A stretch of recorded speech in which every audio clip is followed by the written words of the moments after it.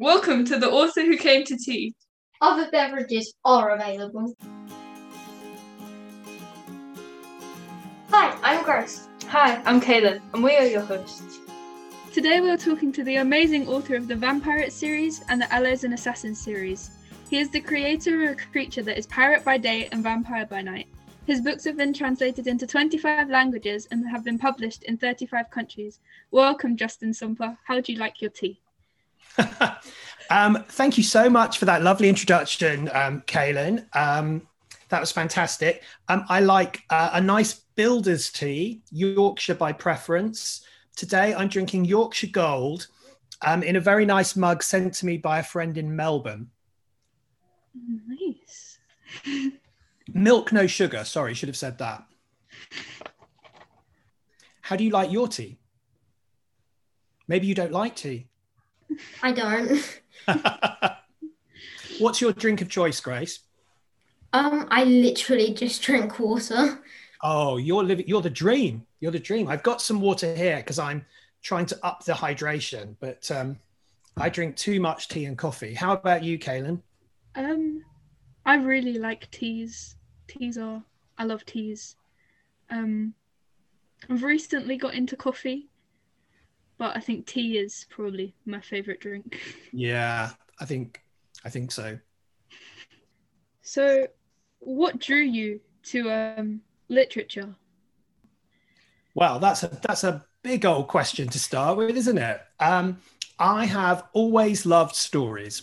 I've always loved reading them, and I've always loved writing them. And I was really fortunate to grow up in a home where there were a lot of books and there was a lot of encouragement to read. But even better, there wasn't a sort of snobbery around reading. So, my mum was a voracious reader. She used to get loads of books from the library and kind of burn through them, all kinds of a range of authors. And then she started encouraging me to do so. And so, when I was a kid, I read lots of stuff. So, books that stand out: Roald Dahl's Charlie and the Chocolate Factory, The Secret Garden, Carrie's War by Nina Borden. There was a series, the Bagthorpe Saga by Helen Cresswell, which I absolutely adore, and I think more people should read. They're about a really big dysfunctional family that I could thoroughly relate to. And I used to love also the Hardy Boys and Nancy Drew adventures. So, as I say, hopefully you can get the impression that, that there wasn't a snobbery around reading. It was just, stories are great. I had a lot of encouragement both at primary school and secondary school with my own writing. I remember, I've got all my school exercise books, so I can see kind of my early attempts at stories at primary school. There's one in particular, which is kind of me trying to do Enid Blyton. That's quite fun.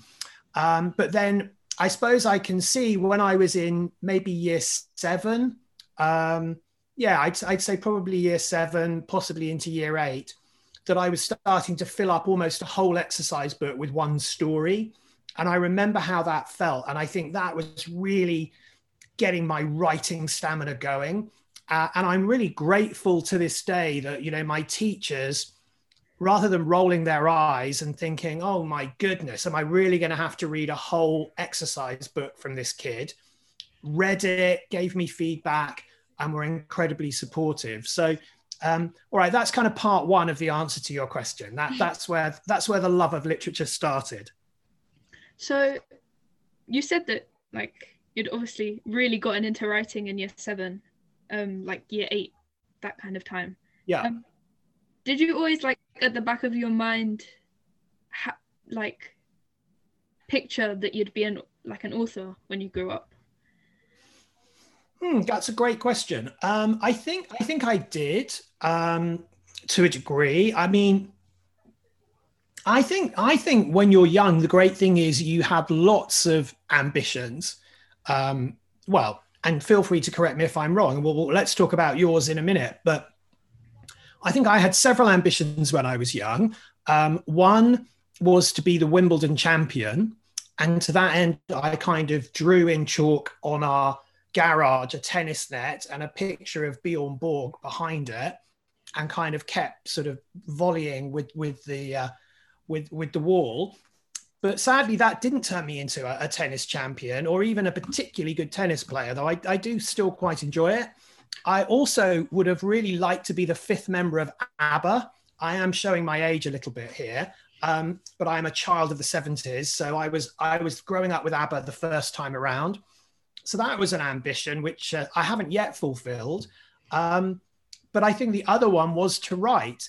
And I think obviously the exciting thing about that one is it's worked out. I have written, and I suppose, that ties in with a key bit of advice I would have for any young people like yourself who might want to be a writer, which is just keep doing it. As long as you keep doing it and you don't give up, you are a writer. And then obviously, there's nice things that happen in terms of being published and your book appearing in print and getting to do events and meeting your readers. But fundamentally, if you want to write, there's nothing to stop you just doing it. That's a great piece of advice. Whereas becoming the fifth member of ABBA, which I am still keen to be, that is a bit tricky.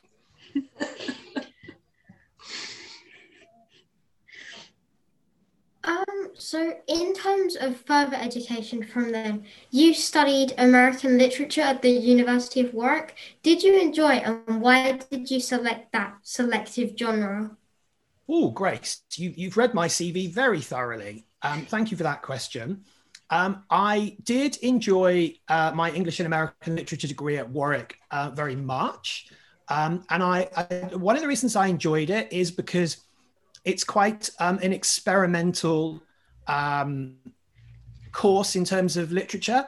It doesn't do the traditionally people tend to start with Beowulf and then they go to Virginia Woolf, and that's kind of how it works. The Warwick syllabus is all split up by genre, so you can study lots of different things at once. So I was studying, like in my first year, big epic poems like the Iliad and the Odyssey and the Divine Comedy and Paradise Lost on the one hand, and then I was studying Chaucer and Middle English on the other. And then I was studying a choice one, which was British theatre since the 1950s. I think that was called Anger and After. And then I can't remember what the fourth thing was. Anyway, each year I could do all of this mishmash of stuff. And in my final year, I did a creative writing component as well. And in between, I got to discover all these amazing American novelists who I really love to this day. People like Edith Wharton and Henry James, Kate Chopin. So it was a really broad range of stuff. But I don't know, sometimes I've thought, firstly, I was a bit young in a way for a degree. I'd love to go back and study again, and I'd kind of love to go back and do another English literature degree. And I'd like to concentrate on all those British Victorian novels that I haven't read, or other genres. You just can't cover everything. But it was nonetheless, it was a very good starting point for me. I'm guessing if people would like to go into like literature, I'm guessing you would like advise others to do literary degrees. I think it depends. I think it depends what you want to do. I think I would say if you want to be a writer, particularly a writer of fiction, or at least a written writer, then I think you need to read. So I don't think you particularly need to do an English degree, but I think you really need to read often, and I think read as widely as possible. So as I say, I was kind of set up really well as a kid because I was allowed to read whatever I fancied, and that exposed me to lots of different kinds of writing voices at the same time. And my parents also took me to the theatre and the cinema. And so as I got older, I was introduced to writers like Chekhov, for instance, who I absolutely adore, and Tennessee Williams. And in some weird ways, both of them kind of come to play in my writing. So you might have noticed, I don't know how much of Vampirates you've read, but I love writing scenes with lots of dialogue. And I have a lot of characters in my stories. And one of the things I really wanted to do was to make it really clear for readers which characters were talking within a scene without having to do a lot of he said, she said, any of that stuff, but just to really create a distinctive tone of voice. And I think that very much comes from going to see those kinds of plays. So no, my only advice if you want to write is to expose yourself to loads of writing. And similarly, if you want to write TV shows, or films, then just you've got to watch lots of TV shows and films, be they the current ones like, Line of Duty, for instance, the really top tier of contemporary TV, but then also, classic movies as well. So you've got this breadth of experience and references. After university, you spent some time as a publicist, and do you think that helped you in terms of your writing? No. Well, yes and no. Good question. I think in some ways for a start, it didn't help me in terms of I'd actually written a book before I became a publicist. So my first job after university was writing a book for Usborne Books called The Pyramid Plot, number 16 in their puzzle adventure series. So I had written a book. Then, as you say, I became a publicist. I toyed with the idea of becoming a high-powered lawyer in between, but I ended up at Puffin Books as a junior publicist. And I mean, that was totally amazing because I got to work with so many brilliant writers, including a couple that I've already mentioned. So I got to do PR for Helen Cresswell in my first year there, which was a total thrill, having read her books since I was about 7 years old. And Nina Borden, who, as I say, wrote Kara's War. I worked with Philip Pullman. I worked with Anne Fine and Jacqueline Wilson and Alan Arberg and Janet Arberg and all kinds of amazing authors, really the top tier children's authors in the UK, if not the world. So on the one hand, that was not good for my writing because I was, surrounded by such talented people. I kind of had that sense of what's the point in me doing this because everything's been done and these people are so much better than I am. But on the other hand, they were super encouraging to me. So people like Anne Fine would be encouraging me to do my own writing. I remember her kind of drawing a little diagram for me of, just sort of building up the chapters and the time you invest in a story bit by bit, being very encouraging. Later, I worked with Anthony Horowitz, who has been an amazing support to me with Vampirates and my writing career in general. The Australian author Paul Jennings also gave me some really good advice. So I think, it was a mixed bag, but it took me a while to get back to my writing, partly because being a publicist and going to events and around the country with those authors was quite all-consuming. I guess we'll move on to the Vampire series. So Sure. Was there like one thing or one moment that you remember that gave you the first idea for the Vampirates books? Totally. And because I'm a publicist and also work in marketing and branding and stuff, people sometimes think completely the wrong thing. They think that I had this sort of marketing whiz idea that I would take two genres that were kind of really hot and powerful, pirates and vampires, and I'd merge them together, with this sort of marketing brain. That's not how it happened at all. The way it happened is I live in a part of London called Crouch End in North London. I've lived here for many years. And I was literally just wandering around the streets here, I think not far from our local library, Hornsey Library. And I had this sudden light bulb moment. It was literally like the idea had fallen out of the sky into my head. And I heard the word Vampirates just kind of snap into my head. And the minute it did, I thought, wow, that's it. That's the idea I've been waiting for. At that point, I was working on a story about a cat with a stumpy tail that lived in a bookshop, which nobody was very excited about, though, I still think it's got potential. But when I heard the word vampirate, I was like, oh my goodness, this is the idea I've been waiting for as a writer for years. So, very exciting, shivers up the back of my neck. What am I going to do about it? And what am I going to do about it? Because actually, I'm not very into vampire books, TV series, or movies. And if I know very little about vampires, I know absolutely nothing about pirates. So how am I going to do this? But that's where the whole thing started.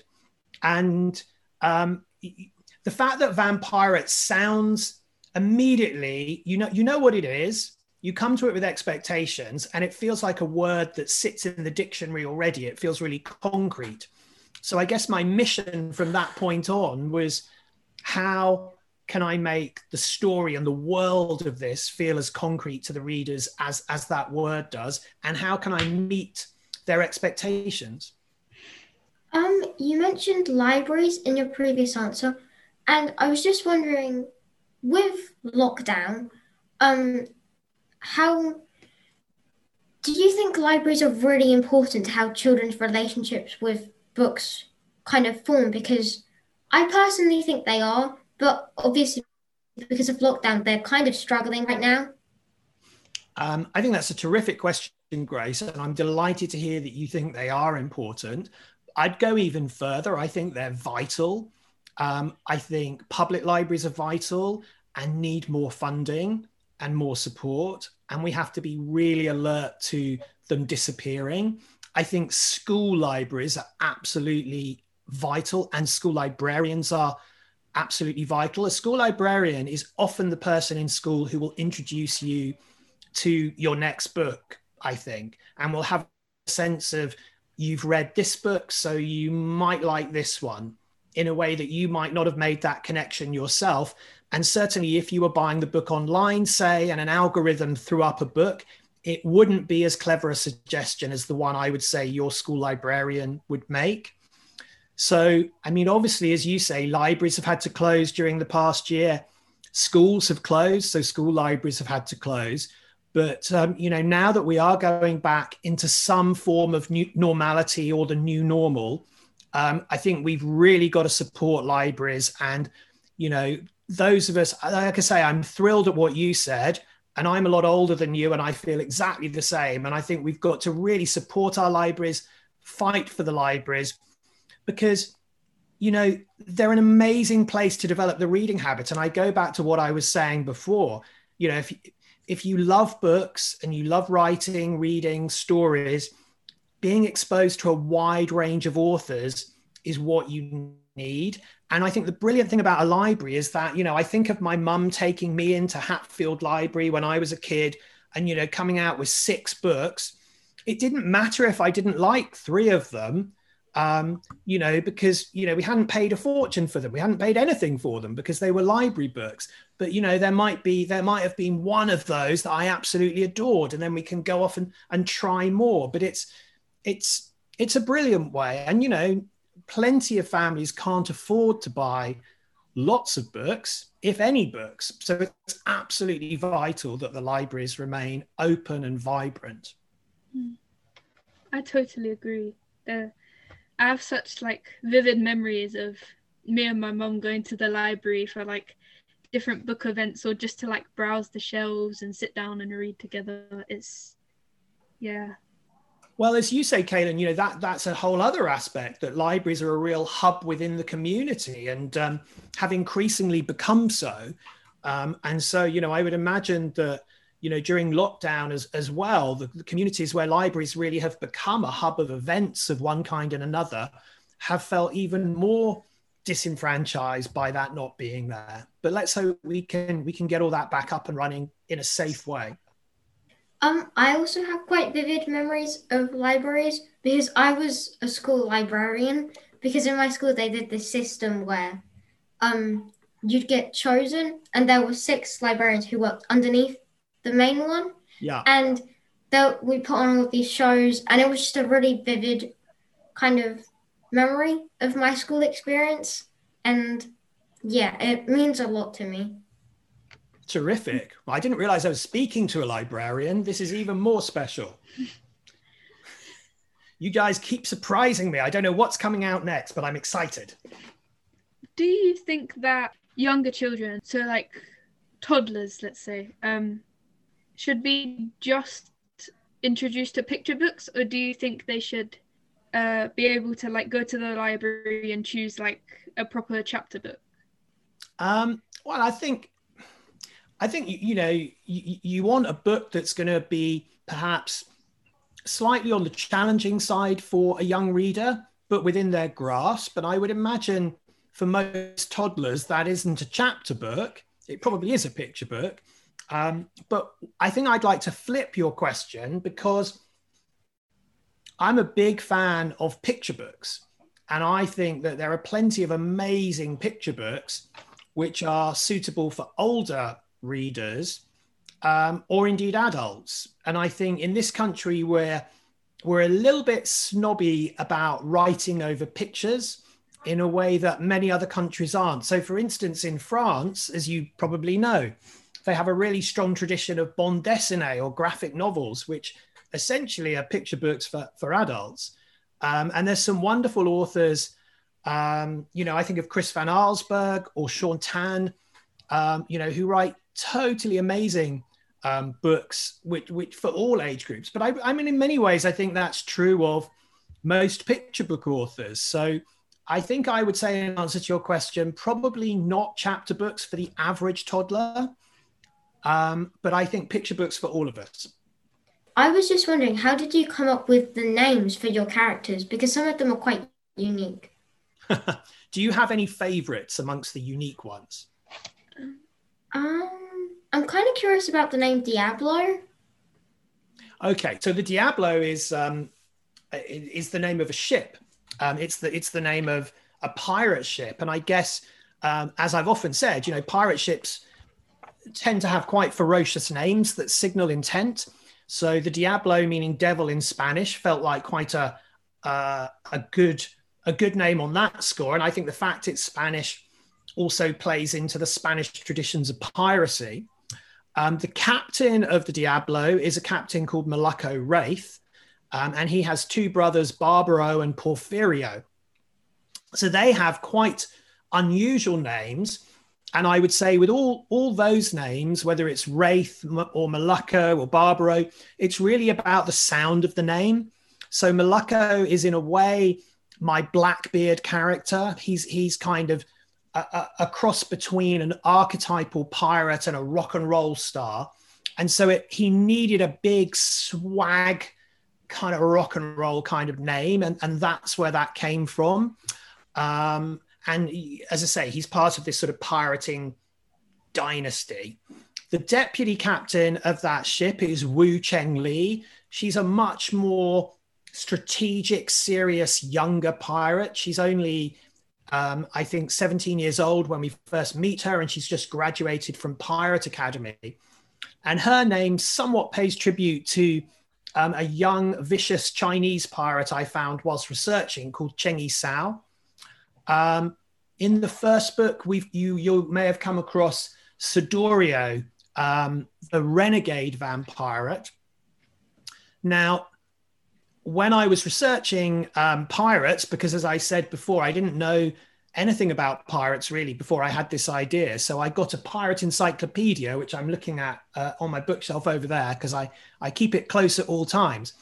And one of the most exciting things I found quite quickly was that Julius Caesar had been kidnapped by pirates when he was a young man, and that these pirates came from a stronghold within the Mediterranean called Cilicia, which is now part of Turkey. And that was enough for me to kind of get the character of Sidorio from. And in terms of his name, there was a pirate called Isidorus from that group. So you can see I've kind of taken Isidorus and sort of done a countdown conundrum on the name and lost a letter or two and brought one back. But that's kind of how I got to that one. Lorcan Fury, one of my favorite characters who we talked about briefly at the beginning. I mean, I love the name Lorcan. I think it's a lovely Gaelic name. I hope you would agree with me. And Fury, he's called Fury because one of my favorite pieces of writing is the short story The Dead by James Joyce. And there's a character in that story called Michael Fury. And so he slightly plays homage to Michael Fury in the same way that Lady Lola Lockwood, also known as Blackheart, who comes into the story a bit later, she's called Lockwood because there are kind of two inspirations for her character. One of them is a character in a Daphne du Maurier novel called Frenchman's Creek, but the other one is a movie called The Wicked Lady, which starred the British actress Margaret Lockwood. So Lady Lola Lockwood, it's a little nod to that. In fact, her full name is Lady Lola Elizabeth Mercy Lockwood, though Mercy's a bit of a red herring because she doesn't have a lot of that as a quality. So you're right, Grace. I absolutely love naming characters, and they have to have the right name. For me, I mentioned earlier about the way characters speak. If I can give a character a good name and really have a sense of what their voice is like, I feel I've kind of nailed that character. You talked about like your research about pirates and vampires. How long would you say your research time was for that? Or was it or was it like constant? Sorry, constant.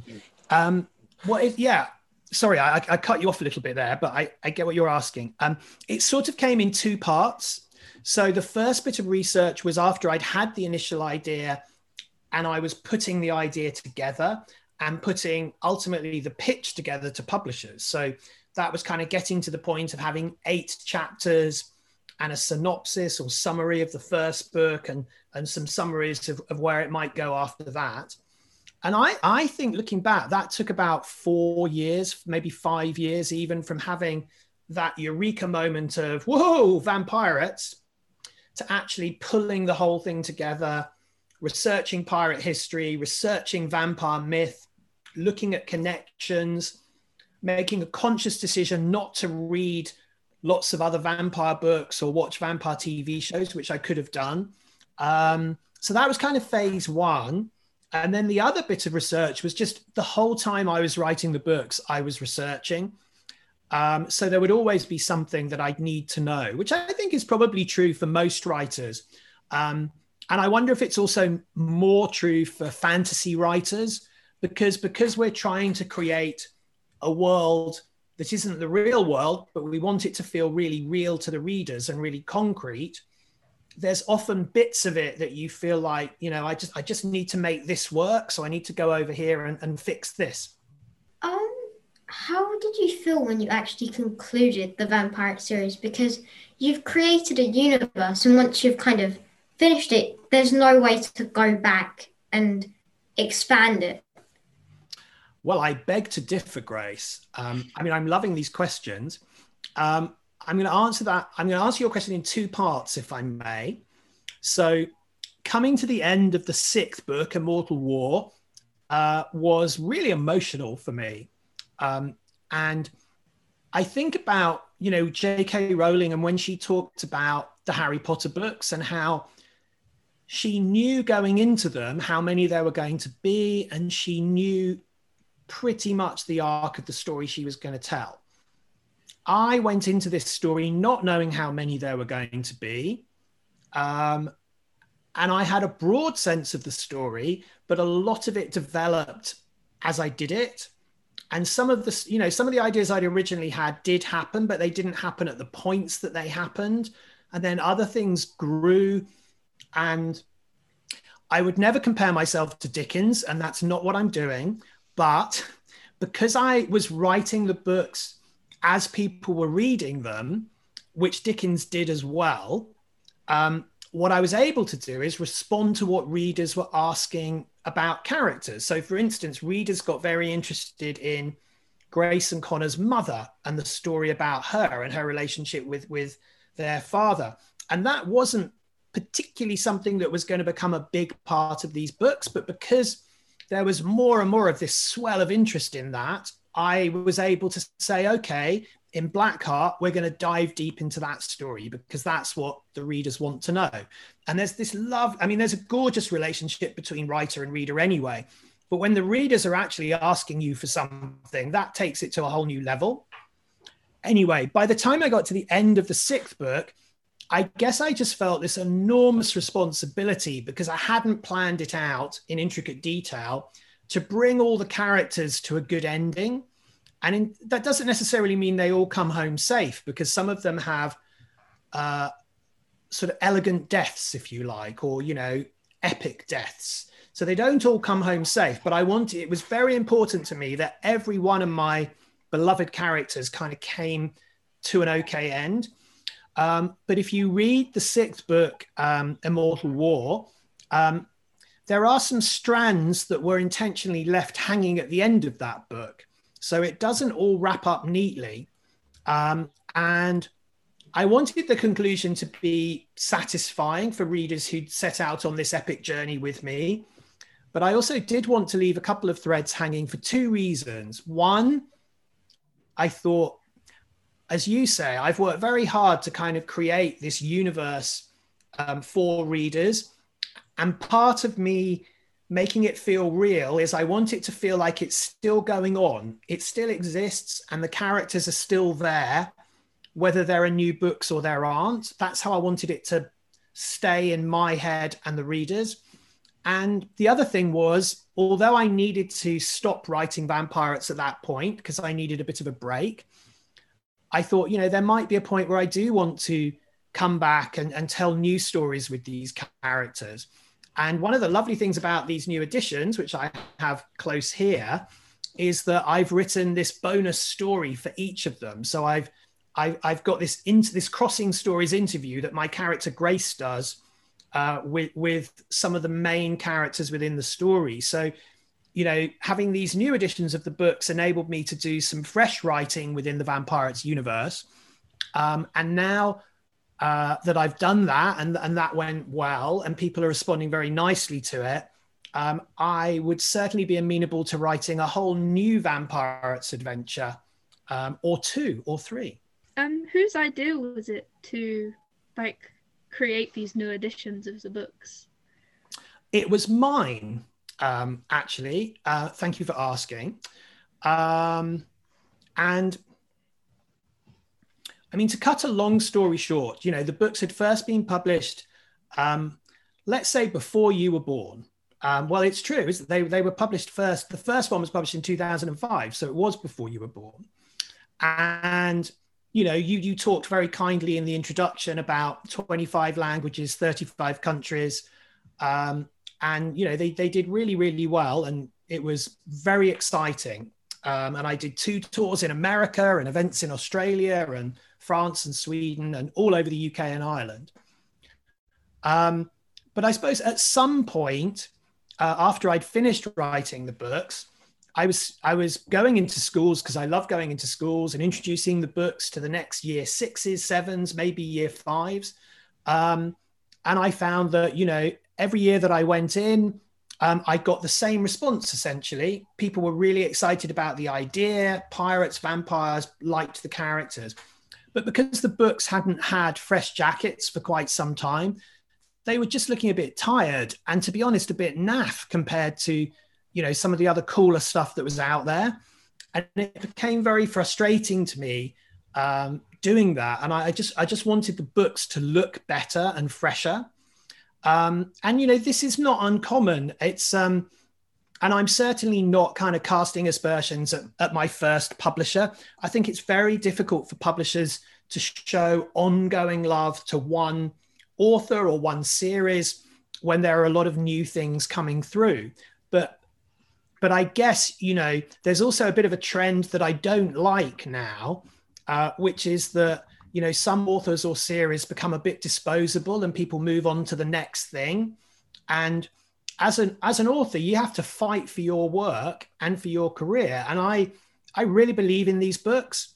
I don't think, you know, these books were a good book to be published in 2005, but not a good book to be published in 2021. I think, you know, I'm very proud of these books. They come from my heart.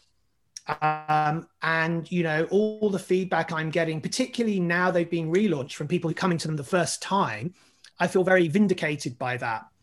So again, to speed this answer up for you, Kaylin, I took the decision to take back the rights to the books and take them out of print myself, which some people said to me was a slightly suicidal thing to do as an author, but there we go, nothing ventured, nothing gained.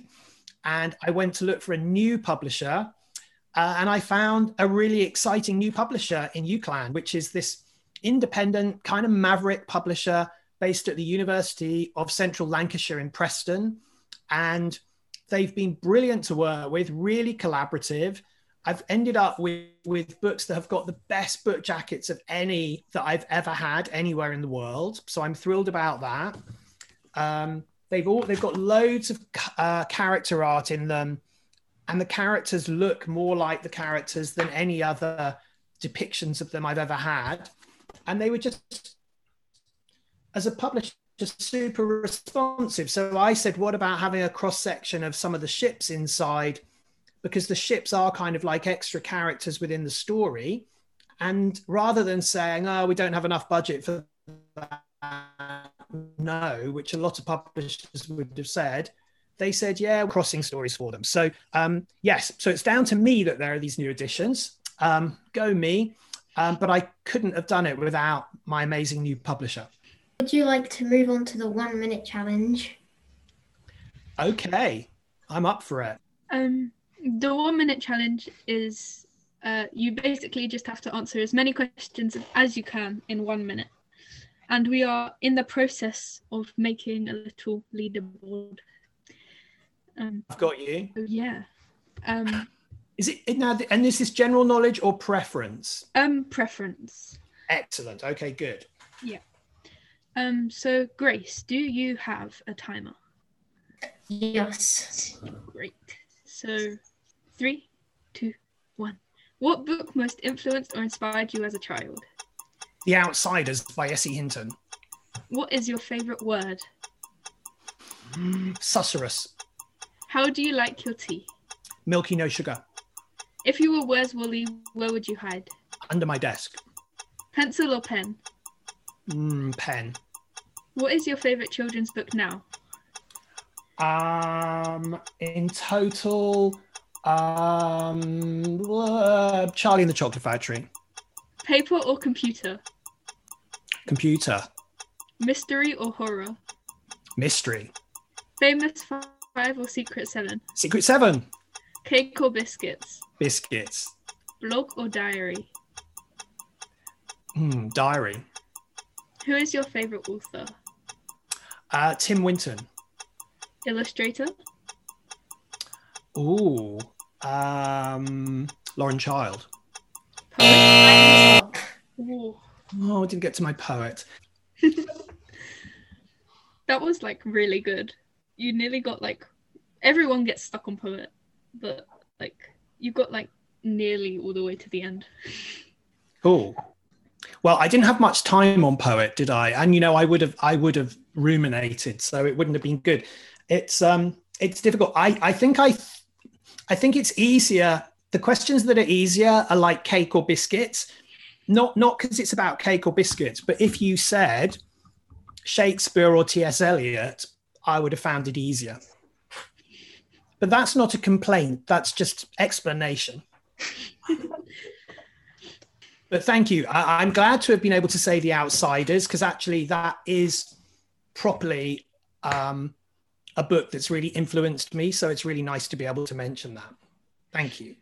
Due to lockdown, it must have been hard to find events that you could go to and to publicize your books.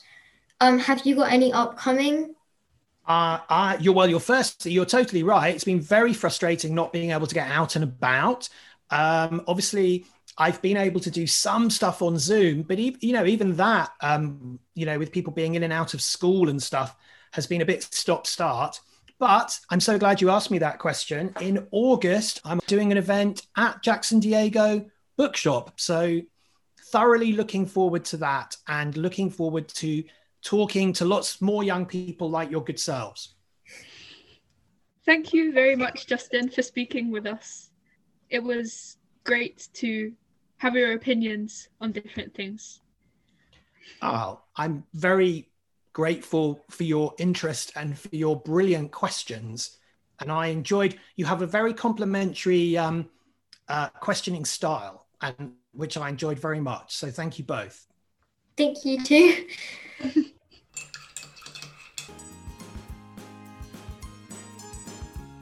Thank you to our guests today and our listeners at home for joining us for tea. Until next time.